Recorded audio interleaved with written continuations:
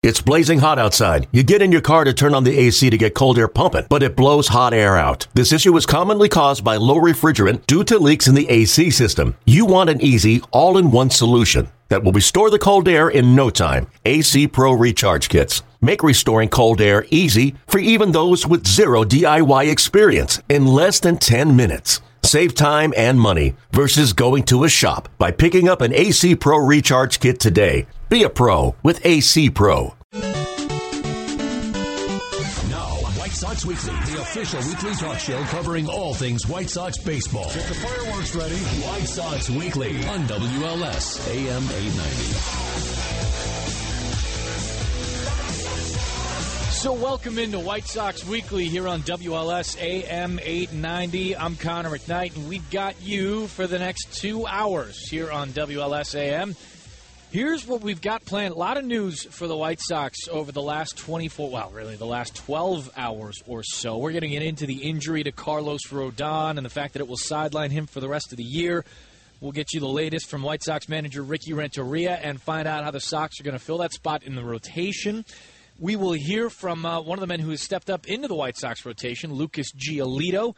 He pitched last night, might have gotten squeezed a bit, fought through a couple of things. I had a sit-down with Lucas before last night's start. You'll hear from him there. We will also chat with one of the White Sox top prospects, Michael Kopech. That's a little later on in the show, too.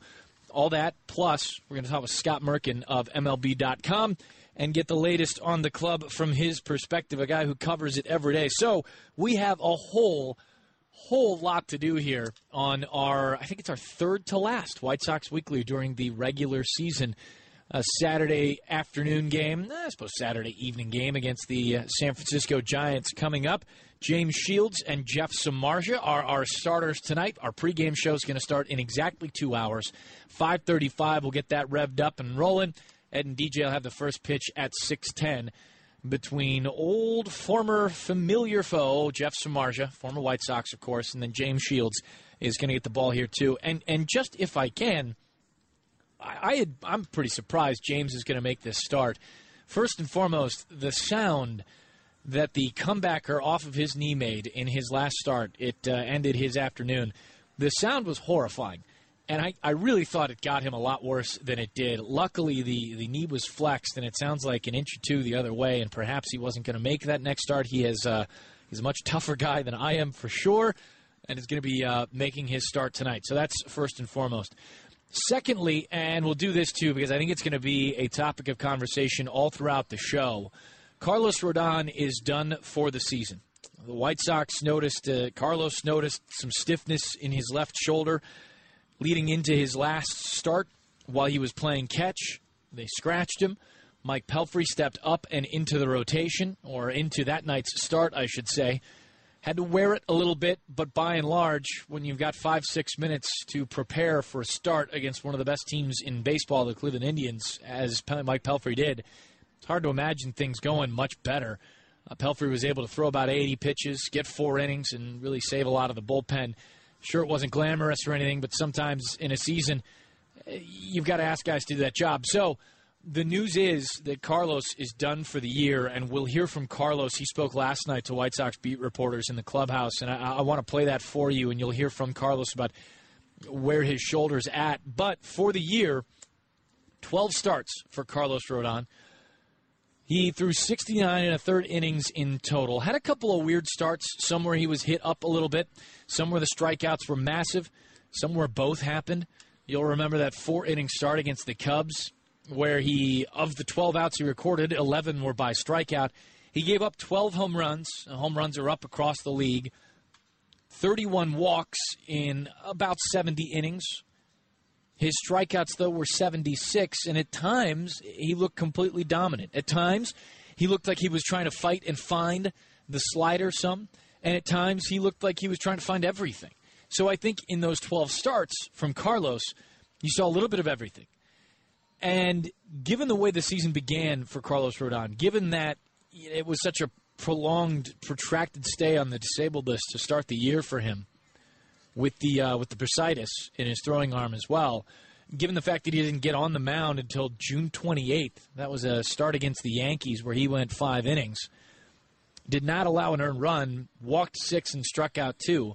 That's that kind of up and down, back and forth afternoon that Carlos, working some of the rust off, kind of gave the White Sox over the first couple. But for what you saw, I don't know that it's necessary. This is the question that's been asked a lot, and it's been posed to Ricky, too. Ricky Renteria, White Sox manager. Is it a lost season for Carlos? Is this a season of, where setbacks are going to overshadow the progress that might have gotten made on the mound? And I don't know that that's necessarily going to be the case, but it is unfortunate. There's no doubt about it, and it's got to be somewhat disappointing for Carlos, and I think you'll hear it, too, when we play the audio from last night. It is disappointing that he was only able to make 12 starts. There's no doubt about it. He didn't register 70 innings. And if you talk to any starter around the league, that in and of itself, not being able to take the ball every 5 days, is going to be something that disappoints. However, I think some lessons were able to be learned, and I think for Carlos, in as much as he's got to get healthy first, perhaps if this offseason can be about finding out what it is that's going to keep him healthiest, if this offseason can be about making sure that 2018, this next year, is a consistent one for him, then you have to take those little silver linings and run with them the best you can. Otherwise, this can become a lost season, if you catch the meaning. It's only lost if Carlos puts it away, and I don't think he's the kind of guy that will. It sounds like, after getting over this and the health issues here, getting healthy, sounds like he's going to be ready to get back and at it. He knows how big a part of the White Sox future he is. I think Ricky Renteria knows it. I believe the front office has mentioned it a time or two, and I think you can see it every time he goes out there with the stuff he's able to flash and to dominate with over the course of starts. So let's take a second here real quickly. This was Carlos Rodon last night in the clubhouse after the White Sox fell to the Giants in the first game of 3. 9-2 was the final score last night, but Carlos took a minute to talk to reporters after they'd come into the clubhouse after the loss. Here is Carlos Rodon. Yeah, that MRI was kind of the same as the last one I took. The previous one I took, I can't remember when it was, at the end of the spring training. So then just move on and try to get healthy. Did it stay there, do they think? I mean, even though you pitched well and pitched through it, or is it just that it reoccurred? I can't tell you. I guess it just spurred up. I mean, things happen. I don't have an answer for you. Is it a concern that it's serious, or is it something that you think that you can get through again and start strong next year? We'll see. Just still evaluating, and I'll definitely be back to pitch next year. No doubt about that. But like I said, just trying to get healthy and figure out the problem. Obviously, this year hadn't gone how you wanted it to go. What kind of positives can you take from when you were out there? Yeah, some good starts, had a good run. It would have been nice to keep going, but like I said, these things happen, and just got to get better. Do you feel like there's something you have to maybe change in the off season, or is that something you worry about after you get all the treatment through? Yeah, something I'll figure out later. Right now, I'm just trying to get to the bottom of it. Are you okay? Obviously, you don't want to be out for the rest of the season. Oh, yeah. Did you agree, okay, yeah, I think this is the best decision? Yeah, for the future of the team and the future, my future, I think it's the best thing, best way to go about it. I mean, it's tough news to take, but there's not much I can do about it. Yeah, that's Carlos Rodon, and those long-term decisions, or those type of long-term decisions, can't be easy for a player. I mean, you've seen guys, I don't know why, but Matt Harvey just kind of popped to mind, and this is, Matt Harvey looking to get back on the mound after his Tommy John, and he just wanted to pitch 3 or 4 times at the end of the month for the Mets just to know that he could. Not necessarily saying that, that's an analogous situation. It's certainly a different injury, a different ball player, and heck, it's a different joint. But for as far as understanding the mindset of how tough a long-term decision is to make like this, I think it's pretty obvious, you'd want to get out there and have some kind of confidence at some point. So to be on the same page, to get to that same point where the organization, player, coaches, training staff, everybody's ready to make this same call, it's not easy. but it seems to be the best long-term decision to make. You heard Carlos, too, talk about the run he got on. He certainly was on one. This is from July 30th to August 21st, a span of 5 different starts for Carlos. He faced the Indians, Red Sox, Astros, Dodgers, and Twins in that order. Went 36 innings over those 5 starts. He allowed 9 earned runs, so that's an ERA of 2.25. He allowed only 4 home runs over those 5 starts. He walked only 9 hitters over those 36 innings, and he struck out 37. So there was a run in there where Carlos seemed to get real comfortable and settle right into the guy you'd want to see, the guy that you kind of thought was in there for the next step this season. And I was telling everybody I could to go grab Carlos in a fantasy draft, to go look at Carlos as a guy who's going to make that next step. And I don't mean to make light of the situation, but given everything that, I'd talked with Carlos about and talked with the coach, everything heading into this year, it seemed as though this was going to be a real nice breakout type season for Carlos. And it's unfortunate that injuries have set him back. But I think, in this season, as I mentioned, there are positives to take from it and lessons to be learned. And assuming that he comes around healthy over this winter and is able to hit spring training with, whatever kind of plan the White Sox put out there for him, I think there is pretty obviously some talent and some ability that's going to be a part of the White Sox future in their rotation. Sox fans, you can join us as the White Sox take on the Kansas City Royals on Saturday, September 23rd at 6:10 p.m.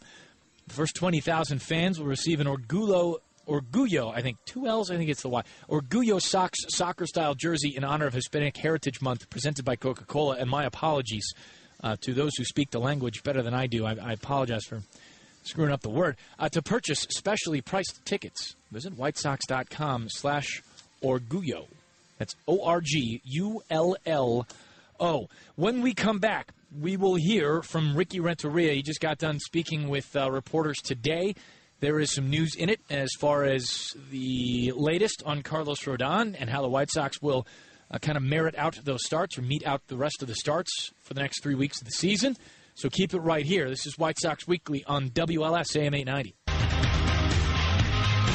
Welcome back to White Sox Weekly here on WLS AM 890. If you've ever dreamed of being a White Sox player, well, now is your chance. You can attend the 2018 Chicago White Sox Fantasy Camp at Camelback Ranch, Glendale, January 14th through the 20th, and you will be treated like a pro.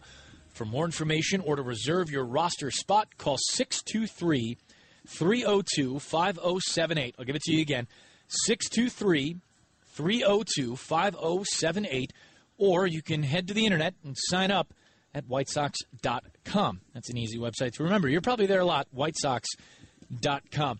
We mentioned that there was some news cracking around for Ricky Renteria's pregame press conference today.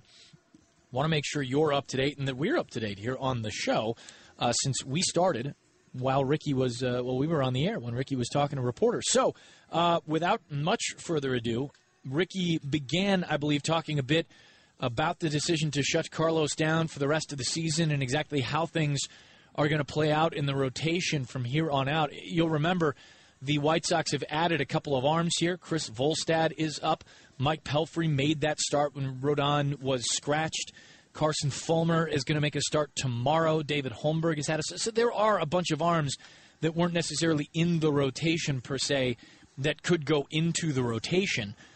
The White Sox do only have one off day through the rest of the season. That's Monday the 18th, so not 2 days from now, but the next Monday. And I mention that because not only is that it's a tough schedule to grind out for the rest of the year, but injury-wise, thank goodness you've got expanded rosters here too.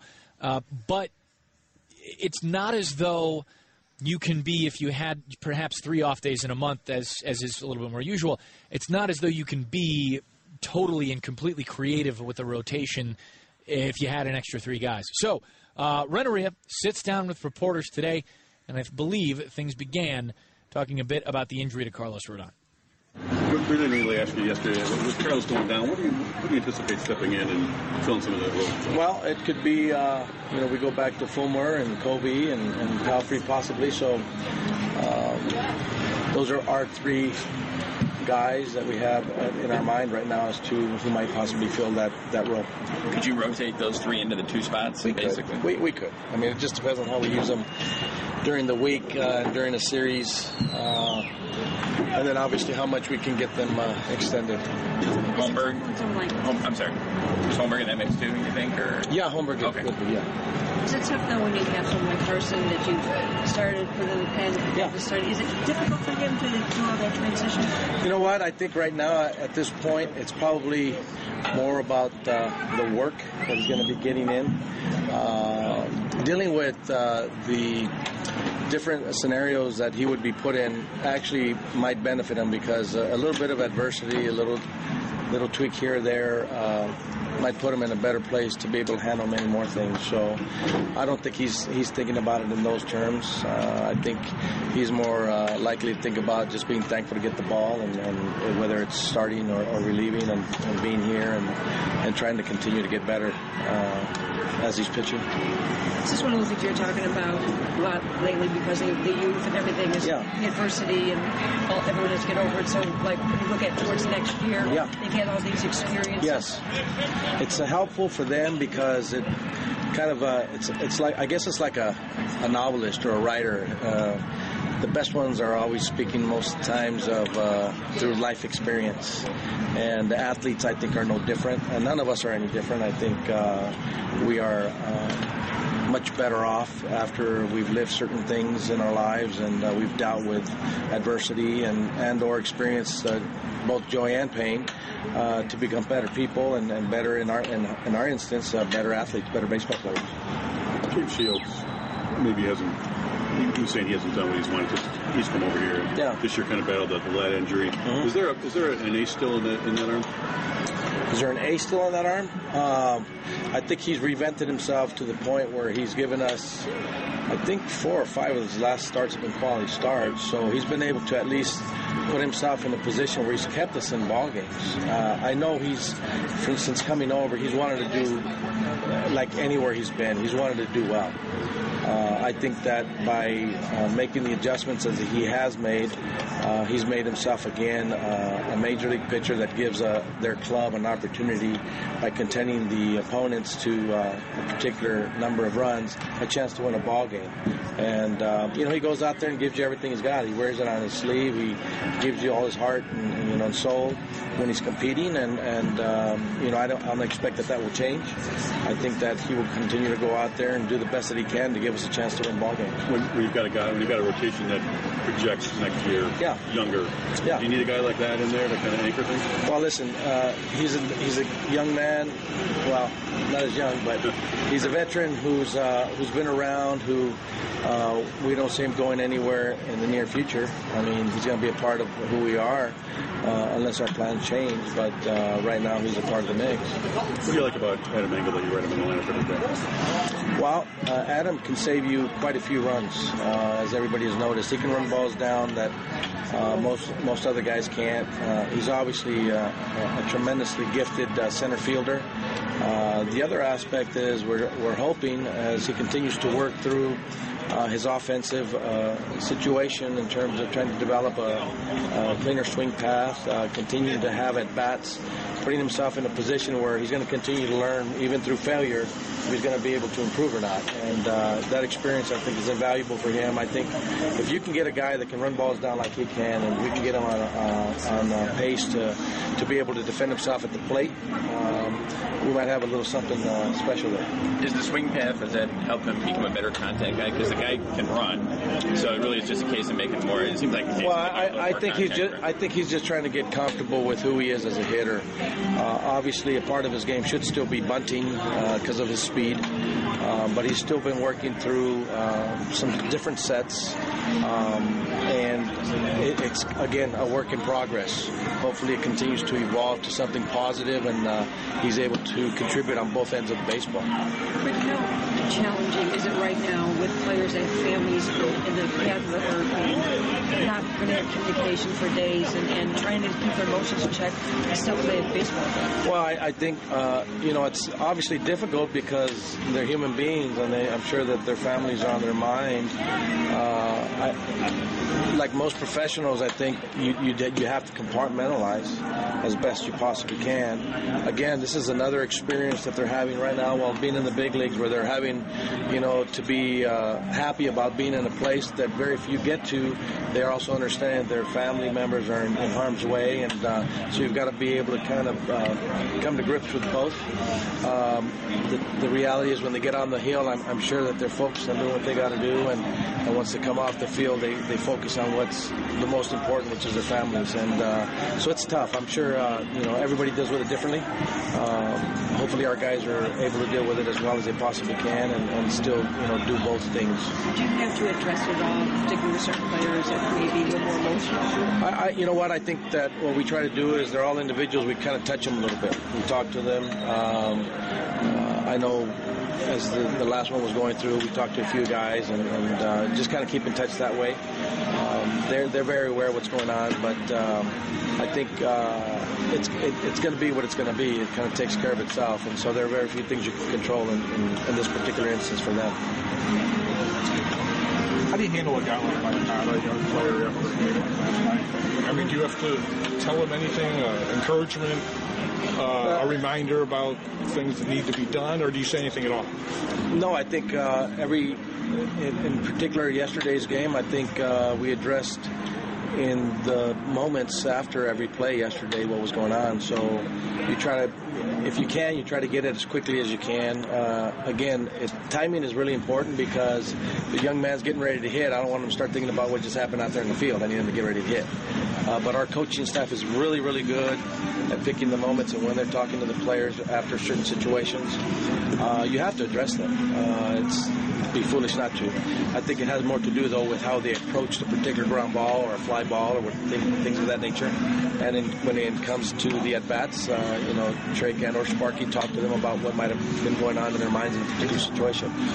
It's just part of the process, and I don't think it changes whether you're a rookie or a veteran. The same thing with Lucas, what he went through. Yeah. How do you handle it? Because he has all this time off before he starts again. Yeah. Do you talk to him? Does Don talk to him about his emotions and trying to handle them? No, I mean, I had plenty of time to talk to him last night after the game. And so we were in there giving each other solace, so to speak. No, listen, we spoke about what happened in that particular situation, and the reality is it's over. I think he was more upset at himself because he thought he was getting himself into deeper counts yesterday a little bit, and so I explained to him that it's kind of a two-pronged effect. We there were certain plays we probably could have made that we didn't make, and he's trying to work through that, and maybe if we make a couple of plays, it allows him a few more pitches to continue to work. But he was like, I didn't throw enough strikes. I thought I was putting myself in deeper counts. So he took it upon himself and accountable to his actions, which is kind of refreshing, to be honest. That's White Sox manager Ricky Renteria from just a couple of minutes ago. So the rotation will basically be filled out with a number of guys, it sounds like, whether that be Carson Fulmer, Mike Pelfrey, Dylan Covey. You know the names. They've made starts before this season. Carson Fulmer will get the start tomorrow against these San Francisco Giants. Also, quite something to hear about players who have family in Florida, in any of the islands around that area too, Cuba, the Dominican. Boy, that hurricane is serious business, and I know a lot of players' thoughts are obviously with family and family members who may be in there. For one, Jose Abreu said his family in Cuba is safe after getting some good effects of the Hurricane Irma that's coming through. His wife and mother are staying in Miami, however.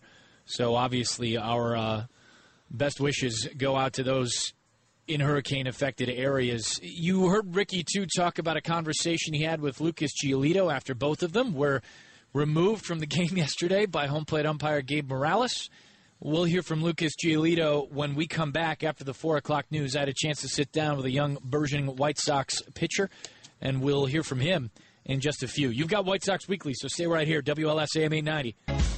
Welcome back to White Sox Weekly here on WLS AM 890. I'm Connor McKnight. White Sox and Giants coming up at 6:10 tonight. We'll start the pregame show at 5:35. It'll be James Shields and Jeff Samardzija on the mound. Well, you got the White Sox lineup. Probably give that to you a little bit later on in the show. We will also, later on in the show, I'll explain it too. We'll be giving away tickets to a sit-down, an exclusive and an interview with White Sox general manager Rick Hahn. That'll be on September 20th. We've got a chance for you to win some tickets. You can stop by the WLS studios. We got a real nice setup in there. We got a cafeteria, little sound lounge, the whole thing. Theater. You can sit down and we're going to do a one-on-one. Rick Hahn and I, we're going to talk a lot about this White Sox organization, the rebuild, the young players, the whole thing. It's going to be a blast and really kind of a gotta-go-to for White Sox fans. So you have a chance to win some tickets to that sit-down. The hot seat with Hahn is what we're calling it, because we got to have alliteration in our contests. And we're going to give those away a little bit later on this afternoon, probably about the 4:45 mark or so. We're going to talk to Lucas Giolito in just a second, but I got to tell you first that you can head to the park for $1 hot dogs one last time this season. Take advantage of this unbeatable deal on the last Wednesday home game as the Sox take on the Los Angeles Angels at 7:10 p.m. You can purchase tickets today by visiting WhiteSox.com or by calling 866-SOX-GAME. Sit down with White Sox rookie Lucas Giolito. Lucas, a couple of starts here over the last few weeks. Things have gone, by and large, pretty well for you. Let's talk a bit about this season in Charlotte, heading up to your promotion here. I know the start of the year was maybe a little bit different than the second half of the season. Talked with your pitching coach, Steve McCatty, at one point, and he mentioned that you could all kind of feel that you were coming around close. What did being close mean, and what was the switch that flipped? Yeah, it was start off the year I was struggling with a few things, struggling to repeat my delivery, struggling mentally with confidence and just trusting my stuff. Over the course of the season, it did feel like it was getting closer and closer, and that closeness was like getting closer to just getting back to myself, and that is being very, very confident out on the mound, trusting what I have that day, and just competing to the best of my ability. And so I was able to start doing that more towards the second half of the year, and it's worked out well. Now I'm up here. Is it possible that that's a lesson you take with you? I mean, in your first start, I think for the White Sox, the big league level, you mentioned your curveball wasn't exactly where it was, and you had to move on to some different things. Is that a lesson maybe learned this season? Yeah, I used to get frustrated. I'd go out there and I'd feel like my mechanics weren't right on the mound, and it would just, from first pitch, just have like that level of frustration in the back of my head, like it's not coming out right, I'm not feeling good, and I would let it affect my performance. Whereas now it's like you have what you have, and so you're warming up in the pen that day, you go out there on the mound, and maybe something's not working or something's really working. It's being able to kind of utilize that to the best of your ability that day, and that's kind of a big lesson I've learned, is that as a pitcher, you have to go out there every 5 days with what you got, and you just work to the best of your ability. So when this airs, you'll have pitched Friday against the Giants. Reynaldo Lopez went the other night. What is it like when you're not pitching, when you get to watch a guy like Carlos, a guy like Reynaldo, guys that you've been teammates with and worked with some? Ricky Renteria talked a bit about the excitement that kind of is around you young guys in that rotation. Do you feel that when Reynaldo goes out and doesn't quite have the defense behind him but still pitches really well to get around it? Do you feel that hype? Yeah, definitely. I've been playing with Lopey for 4 or 5 years now, so we're pretty close. So I get a little nervous watching some of my close friends out there on the mound. Sometimes a lot more nervous than I am when I'm out there. But no, I mean, Lopey's an awesome dude, and he's a really, really good pitcher. I've actually learned a lot from him over the years, just because I think that he has a pitcher's mind kind of beyond his years. He's very, very good at reading swings, sequencing pitches. So those are a bunch of things I've learned from him specifically. But yeah, overall, I mean, just the young talent in general, the starting rotation, as well as some other guys that will be coming up soon over the next couple of years. It's a lot of fun, and it's cool to have that kind of that young core where we're developing and working together. Often it's we talk about young guys learning from veterans like James Shields, and that's important, no doubt about it. But I find it interesting that, with the way the White Sox have set up some of the young talent, there are going to be, it seems like, waves. Mm-hmm. And there's got to be things that you can learn from your peers as well. Mm-hmm. And I wonder if you've spotted a difference in, like, the lessons that maybe you learn or how you acquire those little things along the way from guys like veterans as opposed to your peers, guys you're at the same level with. Yeah, I mean, with veteran guys, guys like James, who I talk to all the time, you can go to him and ask him questions just about whatever, pitching, life, whatever, just from their experience. He's been doing it for a very, very long time. He's figured it out. So, I'll go to him with questions about pitching, or, he'll come over and tell me, a certain thought he has about something I'm doing. Whereas with the younger guys, we kind of learn from each other just from watching each other, being around each other, pointing things out. That's not really something that comes from experience, but just from, kind of growing with each other and being around each other. It's working with Coop like. Awesome. I really like just in our sidelines and watching video. We point out a lot of the positives. We try to keep things as positive as possible. When I do throw a good pitch, he makes sure to tell me, remember, like, that feeling you have. Yeah. When you release that curveball out there and you throw it perfectly, what is that you're feeling? It's a lot of good positive reinforcement. But at the same time, he's honest. He'll tell you, I think that this pitch will be a weapon for you. I think that, this might not be so good for you. And in the case for my slider this year, that was kind of started in spring training. He told me, I can see you being a guy, if you add this pitch into your arsenal, it'll be very effective. And, sure enough, I've been working on it over the whole year, and now it's at a point where it's a true weapon for me out there. How much do you think about pitch mix and the idea that can kind of change and evolve? Like, you could scrap one at one point. I mean, you're still so young in this whole scheme of things. Is that a cemented thing at any point? I don't think so. I mean, even guys like Shieldsy are adding new things. Yeah. He's kind of lowered his release point, and that's kind of, I think it's pretty nasty. But no, I don't know if it's ever a true cemented thing. I mean, no one's ever perfect. You're always working to get better at your craft. Right now I'm very comfortable with, the mix of pitches I have. I throw my changeup a lot. I'm starting to throw more fastballs up in the zone to complement trying to drive the ball down. And then the slider and curveball as well, two different breaking pitches. So right now, I mean, I think that's good for me. And, I'm still trying to get good feels for all of those and get more consistent with all of them. How do you like to use data?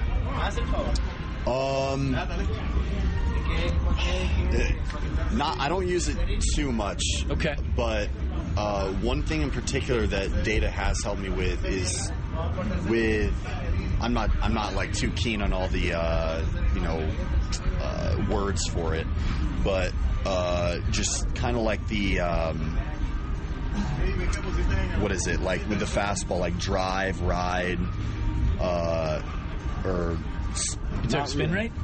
Not necessarily spin rate, but just like it's like a combination. It's like extension, downward plane, all that stuff. Okay. And that's kind of helped me to learn about throwing the fastball up and how effective it is. Interesting. Yeah, looking at some data things with that, and the kind of like complementing it with just experience being out there. Yeah. I might be trying to throw a fastball 2-0 count, for example. I'll be trying to throw a fastball down the way to a lefty, but I accidentally throw it up over the middle of the plate, but it's up at the top of the zone. He swings and misses. In a hitter's count 2-0. It's like, I just threw a fastball up in the zone 2-0, and he swung and missed. And then, to look at certain data about like what my fastball's doing, it kind of plays together. And so I've kind of put that all into one thing that shows me, when I throw my fastball up in the zone, it can be very effective. I don't want to live up there. Sure. You want to kind of like be back and forth, but that's just one thing. Other than that, I don't worry about data too much. I do like to watch a lot of video and learn from that. But mostly on the old school side, I guess. What does a Lucas Giolito do to unplug? If you're not playing baseball, if you've got, you only work once every 5 days. Yeah. Granted, it's brutal work, and about 9 people in the world can do it. What do you do to unplug? I play a lot of video games. Name them. Let's hear them. The number one for me is Rocket League. I play computer. Really? Yeah. Okay. I play computer games. So primarily you're a PC guy. Yeah. Right. Yeah. I have my gaming laptop with me here on the road, Sure. and I have my desktop back home. And did you build your own rig? Is that something? Yeah. Okay. I built 2. I built one a couple years ago, and then I gave that one to my brother, and I built one last off season's kind of top of the line, the 1080 GPU in it and all that good stuff. But I play a lot of Rocket League. It's such a competitive game. Sure. That it kind of gets, as a competitive guy, you can always get better at it. There's no ceiling you hit ever in Rocket League. I like to play some first-person shooters, third-person shooters. I played a lot of H1Z1. Keep the hand-eye up. Yeah, I guess. Yeah, no, it's important. I played a lot of H1Z1. Now I've kind of transitioned to playing PlayerUnknown's Battlegrounds. Play a good amount of that. I've heard really good things about that. I haven't gotten into it myself yet. Yeah, very, very fun. It can be slow-paced sometimes. It's cool. It's kind of like, you land on an island, every man for themselves, unless you're playing on teams of 2 or 4, I think they offer. You can play first person or third person. You land on an island. It's kind of like Hunger Games style, where it's like the play area becomes smaller and smaller over time, and it's like last team standing. So it's forcing you together to stop from sniping or camping or something like that. Yeah. And sure. So that game's super addicting. I play that all the time with my buddies online. That's not a bad way to wind down, man. Yeah. It's not a bad way. Yeah. A lot of video games, a lot of TV shows, movies. Just like to relax, and then this off season, I'll probably try and mix a little more golf in. What is the winter plan as far as baseball goes? Will you shut it down completely for a little while and then ramp back up? Will this offseason's plan be any different from last, since your innings will be at a level you've probably not hit? Yeah, this is the most innings I've thrown, I think, already. Yeah. I feel really good. My body feels great. My arm feels great. I'm excited to continue to pitch the rest of the season. After the season, shut it down. I'll probably take a week or 2 weeks off, and then start getting back in the weight room, running, all that good stuff, and then probably pick a ball up again December-ish to start playing catch and getting ready for spring training. Lucas, appreciate it. Enjoy Destiny 2. Yeah, thank you. Appreciate it. That is Lucas Giolito. The man builds computers and throws Snapdragon curves. It's a pretty unique set of skills, but Lucas has it, and it's been a lot of fun to watch him throw here at Guaranteed Rate Field. I don't imagine you'd want to watch him build a computer, but you could, because he can. He'll make his next start in a couple of days. Got squeezed a little bit in his last one last night for Lucas. 5 1/3, 5 runs, 4 earned, 4 walks, 5 strikeouts, and a home run. We'll hear from another starter in this White Sox organization in just a couple of minutes. Michael Kopech is going to join us on the show. He hung out a little bit when he was here at Guaranteed Rate Field, checking out the work site. We'll also hear from Kevin Smith if we've got time to squeeze that in after a quick break. I talked with Kevin, White Sox catcher, about catching both of the young men in the rotation, joining for their rookie seasons, Lucas Giolito and Reynaldo Lopez. We talked a bit about the two of them, how they compare, how they're different from one another. It's a good conversation as well. We got all that coming up, so stay right here. This is WLS AM 890. Welcome back to White Sox Weekly here on WLS AM 890. The MLB.com at Bat app is your #1 mobile app for live White Sox baseball. Stay connected with a fully customizable experience. Get White Sox home screen icons and app features, as well as game day, live game video highlights, radio broadcasts, StatCast news, and more.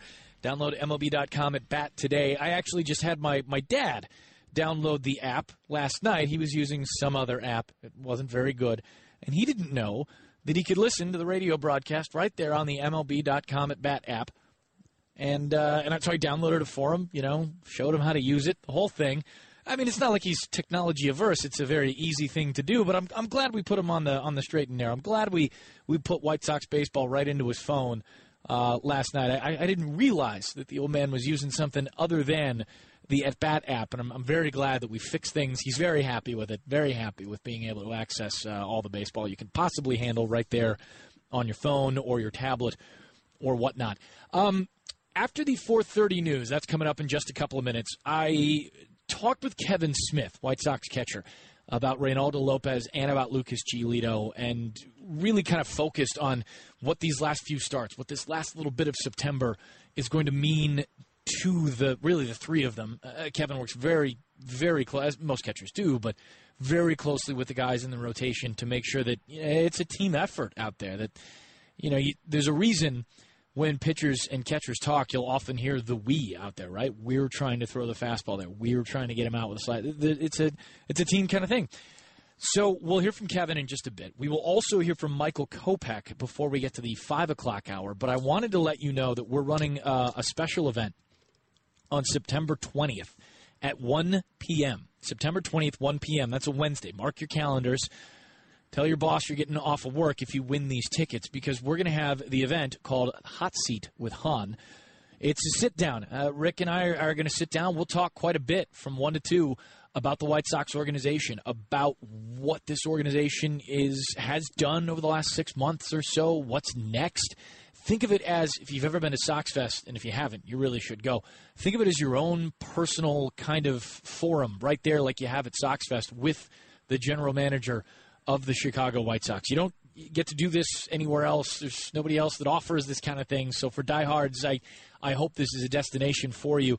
We are going to give you a chance to win tickets right now to the Hot Seat with Han on Wednesday, September 20th at 1 p.m.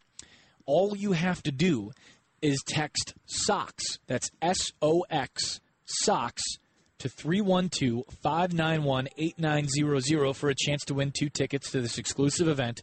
You text, you get a chance to win. We'll let you know if you've got a pair of tickets for Wednesday, September 20th at 1 for the Hot Seat with Han event at WLS Studios. It's at the NBC Tower downtown. You get all the information, you win a couple of tickets. When we come back after the 4:30 news, we'll have a chat with White Sox catcher Kevin Smith. I'm Connor McKnight. Keep it right here on WLS AM 890. Welcome back to White Sox Weekly. This is WLS AM 890. Sox and Giants coming up in about an hour here on this very station. It'll be James Shields and Jeff Samardzija making the starts. It's a pretty chill music bed here. I'm all relaxed on this Saturday afternoon. Our producer's Don Kleppen. He picks the tunes. We just talk baseball. We talked baseball with Kevin Smith, White Sox catcher, just a couple of, probably about an hour and a half ago or so. Really focusing on pitching today. What with the news the White Sox had yesterday with Carlos Rodon. He will be done for the season, shut down with left shoulder tightness and MRI. Kind of showed, Carlos said, the same thing that it showed at some point during the beginning of the season when he started the year on the disabled list and was shut down for a little while. Certainly not great news, but for Carlos, who made 12 starts this year, there were some pretty stellar outings. So hopefully that's something he can build on. That's something he can build on. After he fixes the issue and gets healthy during this offseason, he'll be done for the year pitching. Meanwhile, there are 2 real bright young stars in this White Sox rotation in Lucas Giolito and Reynaldo Lopez. And the White Sox are certainly searching or perhaps have more in the system. Carson Fulmer is going to get a go on Sunday, and Michael Kopech was here just a couple of days ago. We're going to hear from Michael in just a few minutes. But I wanted to talk with the guy who backstops or has backstopped Reynaldo and Lucas. And I got a chance to talk with Kevin Smith a bit this afternoon in the White Sox clubhouse. And I kind of wanted to see from him what the next steps are. How do you push these guys forward? How do you make sure these last couple of starts are starts that help guys learn lessons, that help guys move forward? And I will bring that to you here on White Sox Weekly. A couple of minutes here with Kevin Smith before the White Sox go take on the Giants today. You've caught both Lucas and Reynaldo, both in the minors and the majors here. Coop talks a lot about making sure that fastball is the best pitch you've got, making sure that you spot it right. Do you see similarities between those two guys, given that they've come over from a different system and have now kind of worked through the White Sox the way they have? Yeah, for sure. I think what they've done a great job this year is throwing their off speed when they need to. Being able to throw for strikes and putaways. I think Lope's more of a guy where we're going to use that heater a lot to get ahead of guys. Sure. And then, because a big thing I think with him is he slows down a lot when he tries too hard to throw it for a strike. Okay. And it can kind of throw him off a little bit. I want him to keep his same fastball mechanics. So that's one thing that I think we're going to keep striving for, keep working for, is being able to get that first pitch curve over for a strike, maybe mixing a changeup here or there. And he's developing a little slider, which I love right now. We threw it a couple times in some spots that I was happy with. And, last outing, we probably should have got him into the 7th or the 8th, but obviously unfortunate things happened. But as for where his development is, it's fun to watch, it's fun to catch. And as for Lucas, I mean, it's funny, I look back to last night's outing, and even though he wasn't as sharp, you could say, we still should have got him into the 7th or 8th inning. And, with what both of those guys have been doing well is throwing their change-ups in fastball counts. You'll be seeing with Lucas a bunch of times.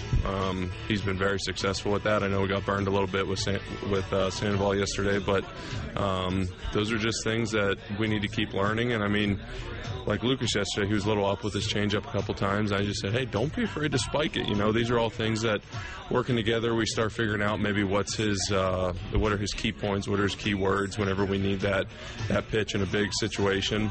But they're both doing a phenomenal job, I think, with handling what's kind of put on their plate right now, the expectations. I think they're meeting them with leaps and bounds right now, and it's just exciting to move forward. So, how much do you guys talk about pitch mix as something that kind of evolves from start to start? Sometimes you don't have a changeup. Sometimes, like you said, Reynaldo's got that slider coming around. Right, some. For sure. I think it kind of varies to kind of what I see back there each day. If that changeup's nasty, like was it 2 outings ago with Gio? I mean, we're going to go to that thing every other pitch, it feels like. I know we're not, but you just know you have that in the back of your back pocket. But, I mean, what's funny with these guys is they have such dominating stuff, I think, that whenever you read scouting reports and it says maybe don't throw a changeup to this guy, it's like, well, you haven't seen Reynaldo's changeup. So there's never that moment of what are we going to throw more of or throw less. We're going to stick with their strengths, maybe attack some of the hitter's weaknesses if we can. But, I mean, what these guys do so well is control their strengths, control what they can do, and just stay positive. That's the biggest thing, I think, for these guys, is to just keep working in the right direction. Don't get down if something doesn't happen, as planned. And just kind of, I mean, what I always preach is be a great teammate, you know what I mean? I make an error, I want him to look me in the face, say, I got you another one coming, you know what I mean? It's stuff like that that's going to build teams, it's going to build chemistry, it's just going to build an overall better atmosphere out on the field. So you and the pitcher and or Omar too, you work like a tandem out there. For sure. It's really a job that you do together. If you had, a box to check, like, Reynaldo, we got that done by the end of this year, right. Or Lucas done by the end of the year. For sure. What would that box look like? Is it the same for both those guys, or is it different a little bit? Man, that's a good question. I think Gio and Lopez both have checked the box of my stuff plays up here. Sure. So, knowing that, now it's on to, how are we going to pitch this guy? Why are we pitching this guy this way? Why are we pitching around this guy? Because of who's on deck. What are the guys on base doing? Holding runners, just managing games. Not letting emotions get to you if maybe something doesn't happen, stay focused. I mean, I love watching guys those guys should be learning stuff from guys like Kluber, from these top name guys. I mean, watch, we get 2 home runs off that guy, and he didn't break an emotion. I was like, that is odd. Like, he wasn't. He was like, I'm the best. I'm going to keep going. And what did he carved after that? It was, I mean, it's fun to watch, but also at the same time, you can learn so much from those guys. Yeah. So it's like, however many starts they had left here, I mean, just keep going with what you're doing. You know your stuff's there. It's just a matter of having that presence on the mound, that X factor of knowing that your stuff's going to play up here, and almost take it to the next level of the mental side of things. What are we doing?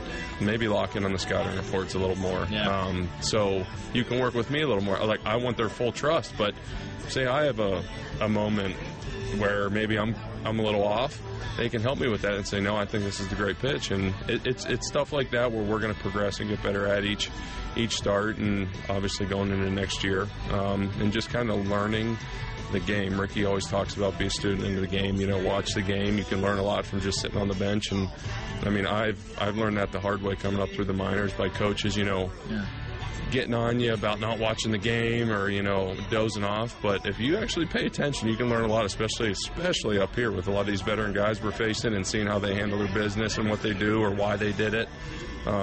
It becomes a lot more interesting whenever you dig into it a little deeper. So, I think that's where those guys need to go next, and just kind of keep tapping into the next levels. And I mean, that's just what's going to make us, I think, bond better as a squad. So. Awesome, Kevin. Really appreciate it, man. No doubt, man. Thanks a lot. Yep, for sure, brother. Enjoy the last 3 weeks. Thank you, man.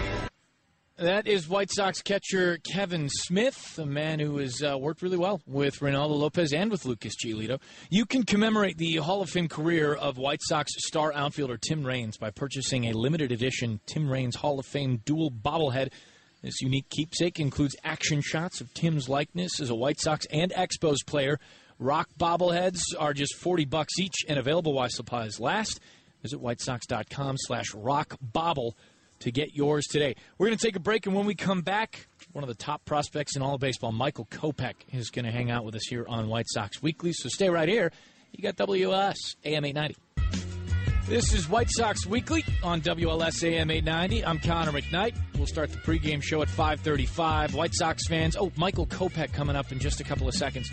Sox fans, you can celebrate Hispanic Heritage Night on September 22nd, presented by Modelo Especial.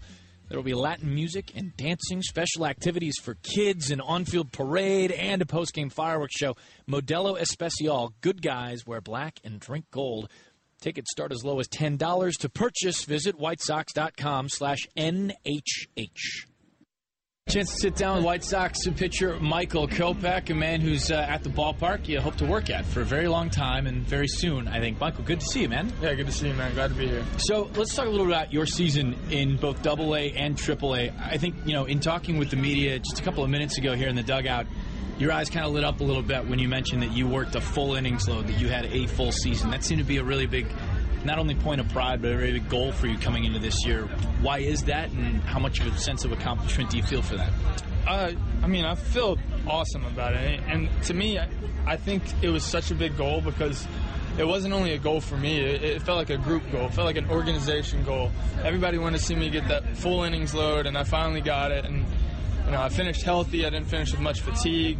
And so just the fact that I was able to reach that milestone and get ready for next year was, I think, coming from the organization, a very important part, and for me, a very important part, considering I threw more this year than I did the last 2 seasons combined. It almost feels like you could let's not set the results aside, because you had a hell of a season, but if you did set them aside, that's a pretty noble goal, especially from where you're at and in your development track as it is right now.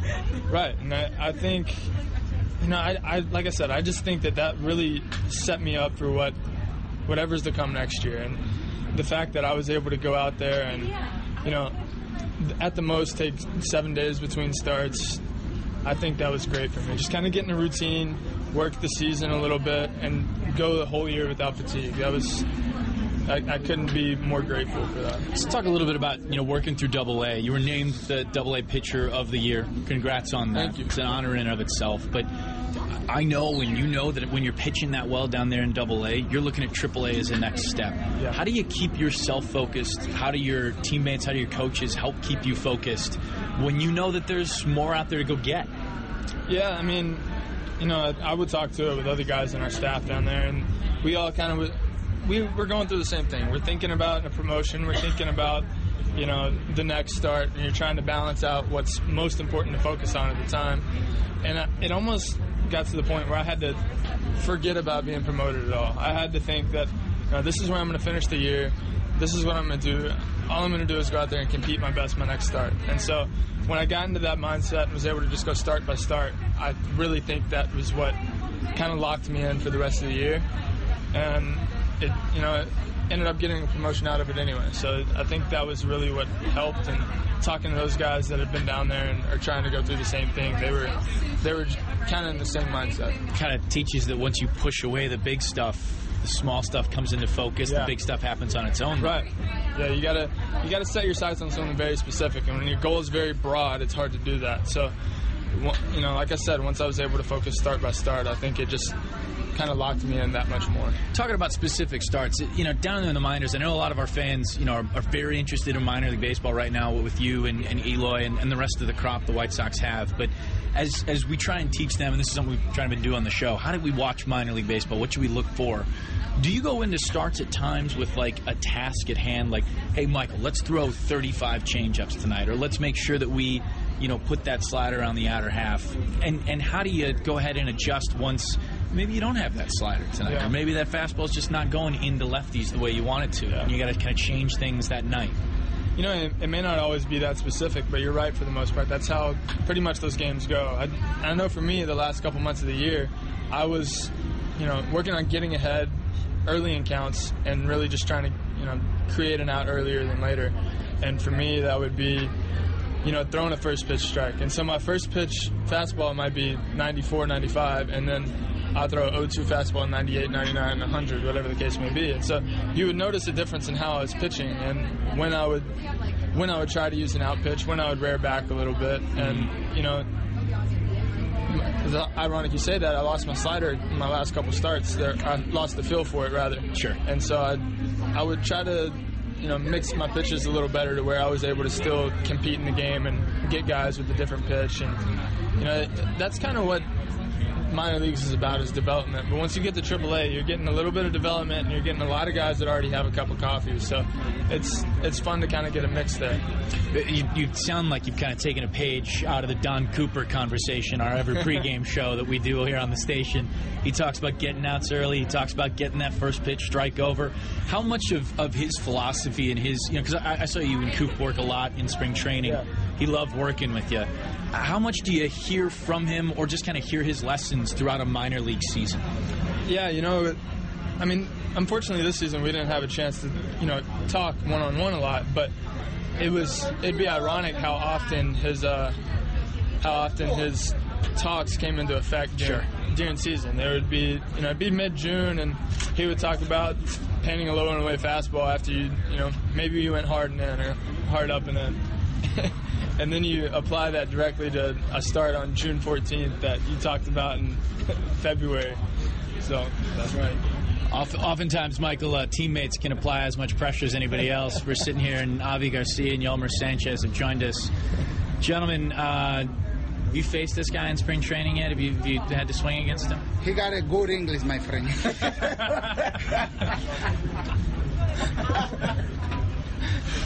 That's at least the fifth time Yolmer has just kind of stood over an interview like this. I mean, you gotta enjoy the fact that these guys in major league uniforms are ready for you to be here, and it kind of feels like you're ready for this too. Yeah, I'm really excited about it. I've had a chance, you know, in big league camp to play alongside a lot of these guys, and if not in big league camp, I had a chance to play with a lot of these guys in you know, Birmingham, Charlotte, whatever the case may be, and seeing them here and kind of everything that's kind of meshing together this year in the clubhouse, it's a lot of fun to watch, and I'm excited to see it continue to do so next year. All right, so take me to the end of the Double-A season for you. You're right there toward it. You know, a promotion has just come. How'd you get the news you were going up to Triple-A, and what was your, you know, because each promotion, I mean, that's still a task. It's an assignment, right? And it's a job to get done. I think it was 3 starts at AAA.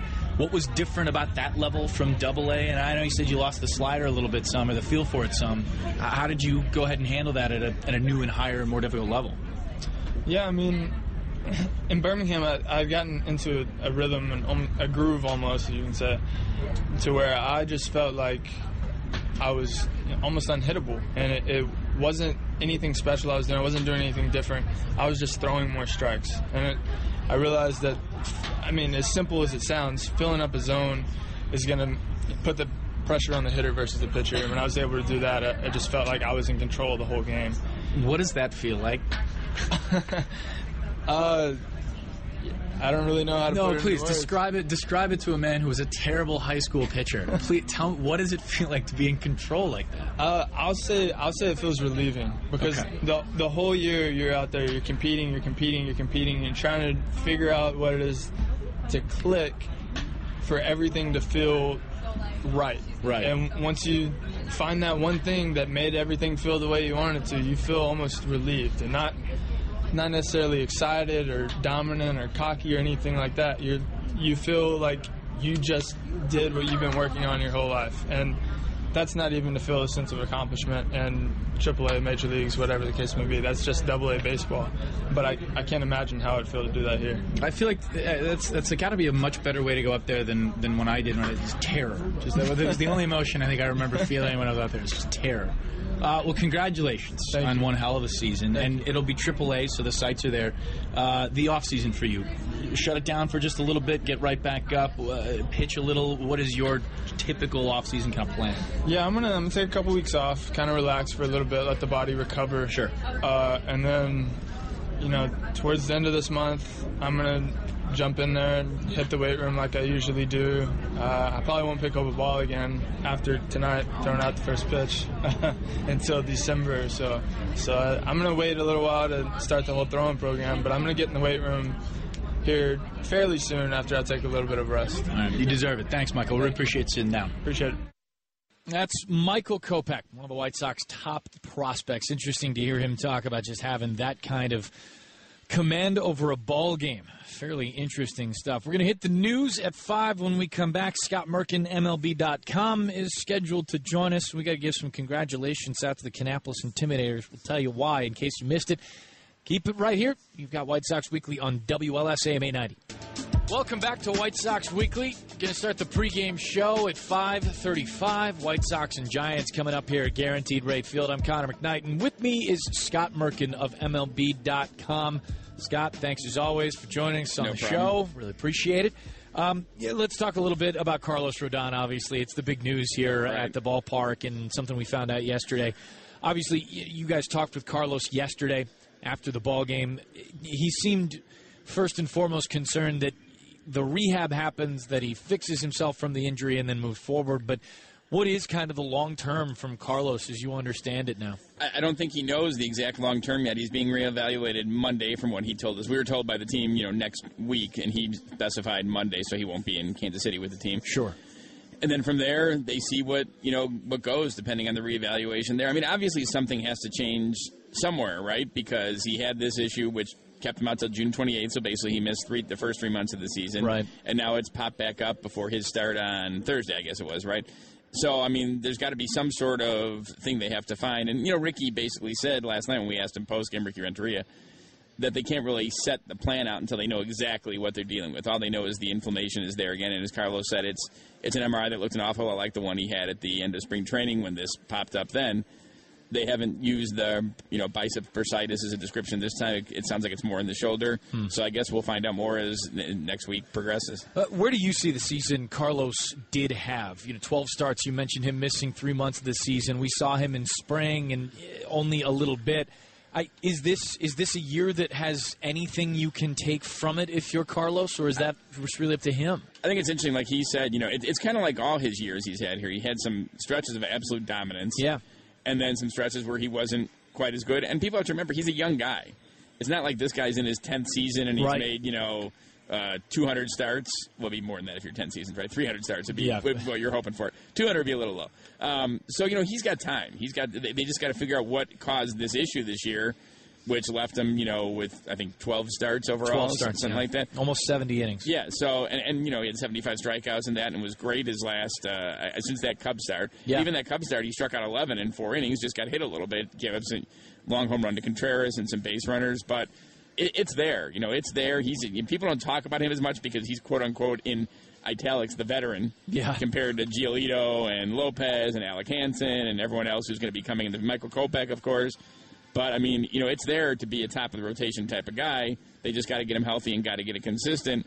And I think the health part comes first, and the consistency will just come as he develops as a pitcher. It's just tough to see, as we shape out this rotation, right? And go ahead and put in. I think the rotation for next season is a really fascinating topic. I've been thinking about it a lot over the last couple of weeks. You automatically put Rodon in there, and it seems like Giolito and Lopez are done. They're in the rotation, and James Shields fits in there too. What if Carlos isn't quite ready to roll yet, or what if the abundance of caution kind of bleeds over into spring and forward? What does that leave the White Sox with option-wise? I talked to Rick Hahn recently for a magazine story I was doing, and he mentioned about how I think people think this is going to be a really quiet offseason because they made so many moves in the talent accumulation portion of the rebuild. Say that 10 times fast. But he made it seem like, if the market lends itself and there's something to be done free agent-wise in the offseason, that could be a possibility. So I think you probably, even if Rodon is ready to go, and I was talking about this with other reporters here today, you probably need a couple veterans. You need a couple in the bullpen. Yeah. And you probably need a couple in the rotation because, I don't think Giolito and Lopez, and for sure Kopech, because I don't think he'll begin the year with the team. They're not going to go to 200 innings next year from where they're at. So you're going to need veterans to mix in there too, besides a guy who would fill out the rotation. So it'll be interesting to see how they approach this and what sort of deals they're looking for. Is it a one-year thing? Is it a guy that they like and maybe think can carry over into the high point of this rebuild, the finality of the rebuild? And it'd be interesting to see what the market shows. Well, and two, the White Sox had recouped so much value in Anthony Swarzak and Tommy Kahnle, all things considered, from where they were just 12 months ago to where they were traded at. You would imagine that you've got space roster-wise to take a couple of shots at players like that and see what happens. And even if you don't get the performance of a Tommy Kahnle, perhaps you get a manageable reliever that stays somewhere in that margin and either, like you said, is here or can be moved. Well, it's kind of like their viewpoint of young players before they went to the rebuild. The young players were kind of either to help you in the major league level or to help you by trading for someone who could help you in the major league level.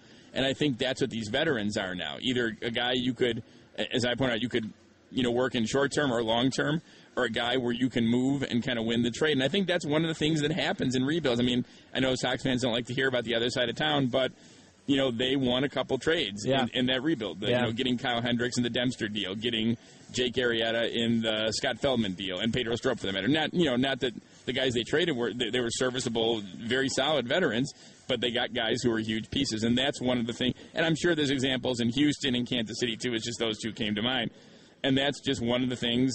That's kind of the next stage. So yeah, they could help as a short term or maybe a little bit middle level fix. Or it could help where they start off great and you move them for more players in the middle of the season. Scott Merkin, MLB.com, join us here for another minute or two on White Sox Weekly. Who then, we just got done talking with Michael Kopech here on the show. If you took Kopech and Eloy, and I'm just picking those two because they were here this week. So let's take those two and put them aside. If you had to pick a fast mover, a riser in that system, not necessarily a guy that is going to play September baseball and get your cup of coffee here, but a guy who makes moves next year. Do you get a feel for, given people you've talked to, whether there might be a guy that's somewhat off the radar or just isn't the star power of Eloy Jimenez or Michael Kopech? Yeah, I think most of the guys who are going to make the moves, barring a lower-level guy, you can't say, I've heard a lot of great things about Justin Yurchak, who is in this year's draft. I don't know if he's going to even be anywhere near where he will be close to the majors in 19, next year. Yeah. But I think, so most of the guys that are going to make the moves, I think, are guys you've heard of. I know they're thrilled to have Alec Hansen where they are. Yeah. Alec Hansen, after I'm going to try and get these years right, after the 15 draft, right after the 15 draft, he was projected as 1-1 and 16. Indeed. Had a rough year at Oklahoma, dropped to the second round, and now led the minor leagues in strikeouts this year, right? Or was 1 or 2 in strikeouts. First, yeah. So I think this is a guy who could move very fast. Now, again, it's a starting pitcher, so you got to make sure you got, everything in order there. The White Sox have handled this great in terms of promoting the guys when it makes sense. But they also, as we've seen in the past with guys, Chris Sale, Gordon Beckham comes to mind, that when they force the issue, they let them go. Now, maybe it's a little different scenario now because it's a rebuild. They're not trying to contend, so there's no rush for these guys. Just like, there's no reason to. You kind of knew when Carlos was scratched Thursday night, he most likely wasn't going to pitch again in 17 because there's 3 weeks left, and why force that out there? But I think Alec Canton is an interesting guy to watch, and Zach Collins for that matter too. I heard a lot of good things about his plate discipline and just the way he developed calling the games and throwing the ball behind the plate. Yeah, and even his offensive performance at Double-A was really impressive and a welcome sight considering the contact was kind of below Winston-Salem. One other thing, like Buddy Bell, and talking to him recently, he said that guys like Jimenez and Collins just make teams better. Like they made Birmingham better once they got there, and those are the kind of guys that usually make a difference in the long run. Same type of question off it's more than 25 at the roster right now, obviously in September. But is there a player or two that has impressed you more than you thought they would? Is there a guy who maybe you go, other than Avi Garcia, you start to think, maybe he does factor into a couple of years down the road, or maybe he is a guy that can fill out the rest of this piece or the rest of this rebuild for a year or two? Personally, from what I've heard, you've had a great year in pre- and post-game. Thank you. I got to mention you. Yeah, we've worked very hard. Yeah. But, Giolito is an obvious one. Sure. I think because of the struggles he admittedly went through. And it's interesting, when I talked to him at the beginning of this week, he talked about a mental click at some point this year where he just kind of let go of, you were the number one pitching prospect, you got to do this and got to do that, and just competed and had fun. And his mechanics are better, and his delivery is more repeatable. I think Yolmer Sanchez, people I've talked to, love the way he's played third base. Yeah. And I think he's a great piece moving forward because he can play so many different positions. I think a healthy Tyler Saladino, who's not had a good year, hasn't been obviously, healthy either. And he hasn't been healthy. I think he's a guy, you saw what he could do last year when he was healthy. Is he going to play every day? Maybe not, but he's a guy that can give you 250, 300 at-bats. So, I think there's some interesting pieces up here already. And, Juan Minaya has done a nice job in a closer's role for a team that doesn't have a lot of closing situations. And he's probably, I think Juan Minaya, an interesting scenario. I think if he was healthy out of spring training, Anthony Swarzak probably never breaks camp with the team. Interesting. Minaya probably breaks camp as the last reliever. So I think he's a guy they also like. So, there's going to be some interesting, I don't think it's going to be the scope of the trades in this past offseason with Chris Sale and Adam Eaton. Right. And then eventually in season with Jose Quintana and the 3-player deal going to New York. But there should be some interesting decisions that have to be made during this offseason. He's Scott Merkin, MLB.com. Always welcome here on the show. Merk, thanks so much. Anytime, Connor. All right, that's Scott Merkin. We're going to take a break real quick here, and when we come back, we will give kudos to the Kannapolis Intimidators. They sure deserve it. We'll tell you why next. Keep it right here. WLS AM 890. Welcome back to the last couple of minutes of White Sox Weekly this afternoon. Sox fans, for the first time ever, the Chicago White Sox are offering a limited edition cancer ribbon White Sox cap. A portion of every cap sold will aid Chicago White Sox charities and Rush University Medical Center in supporting cancer research. Caps are available at the park, at the Chicago Sports Depot, and online for a limited time. Visit your chicagosportsdepot.com. That's chicagosportsdepot.com to purchase your hat today. Boy, packed show, and in case you missed any of it, I want to encourage you to head over to the website, WLSAM.com/White Sox, and you can download all the interviews in podcast form so you can listen to them wherever and whenever you'd like. For instance, if you wanted to listen to the Michael Kopech interview on repeat for, 7 or 8 hours, you could do it. You could do it if you wanted to. Head over to the website, download the podcast. All of our interviews are available there. Every show, all season long, right there, WLSAM.com/White Sox. Today, we talked with Michael Kopech, we talked with Lucas Giolito, we talked with Kevin Smith, White Sox catcher, and we just got done talking with Scott Merkin of MLB.com. Obviously, tough news for the White Sox yesterday in finding out that Carlos Rodon is going to be shut down for the season. And in case you missed a portion of the conversation earlier today, I can tell you this much.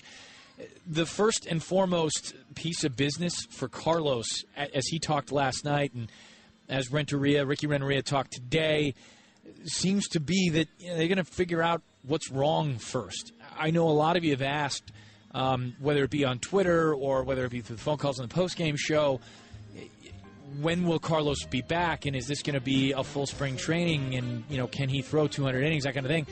I think by and large, they got to find out answers first. He'll be reevaluated, Rodon said, on Monday. Hopefully we've got more answers then. I'm sure the White Sox will talk about it some. And, of course, you'll hear all that news here on White Sox Weekly. One more for you on the way home. Sox fans, you win with Papa John's Pizza all season long. The day after the Sox win, you get 50% off your entire online order of regular menu-priced items only at PapaJohns.com when you use the promo code SOXWIN. It's valid at participating Papa John's locations. Better ingredients, better pizza, Papa John's. You hear the music, which means we got to run. Pre-game show starts in 10 minutes. Our thanks to Don Kleppen, our producer, and Dave Zaslowski. Thanks to our guests, too, Michael Kopech, Lucas Giolito, Kevin Smith, and Scott Merkin of MLB.com. I'm Connor McKnight. White Sox pregame show starts in 10, so keep it right here. You've got WLS AM 890. Okay, picture this. It's Friday afternoon when a thought hits you. I can waste another weekend doing the same old whatever, or I can conquer it. I can hop into my all-new Hyundai Santa Fe and hit the road. Any road. The steeper, the better. Because my all-new Santa Fe is available with H-Track all-wheel drive, so I can hit the trail without a worry in the world. Heck, with 3 rows and best-in-class rear cargo space, I can pack the whole family in with all our gear.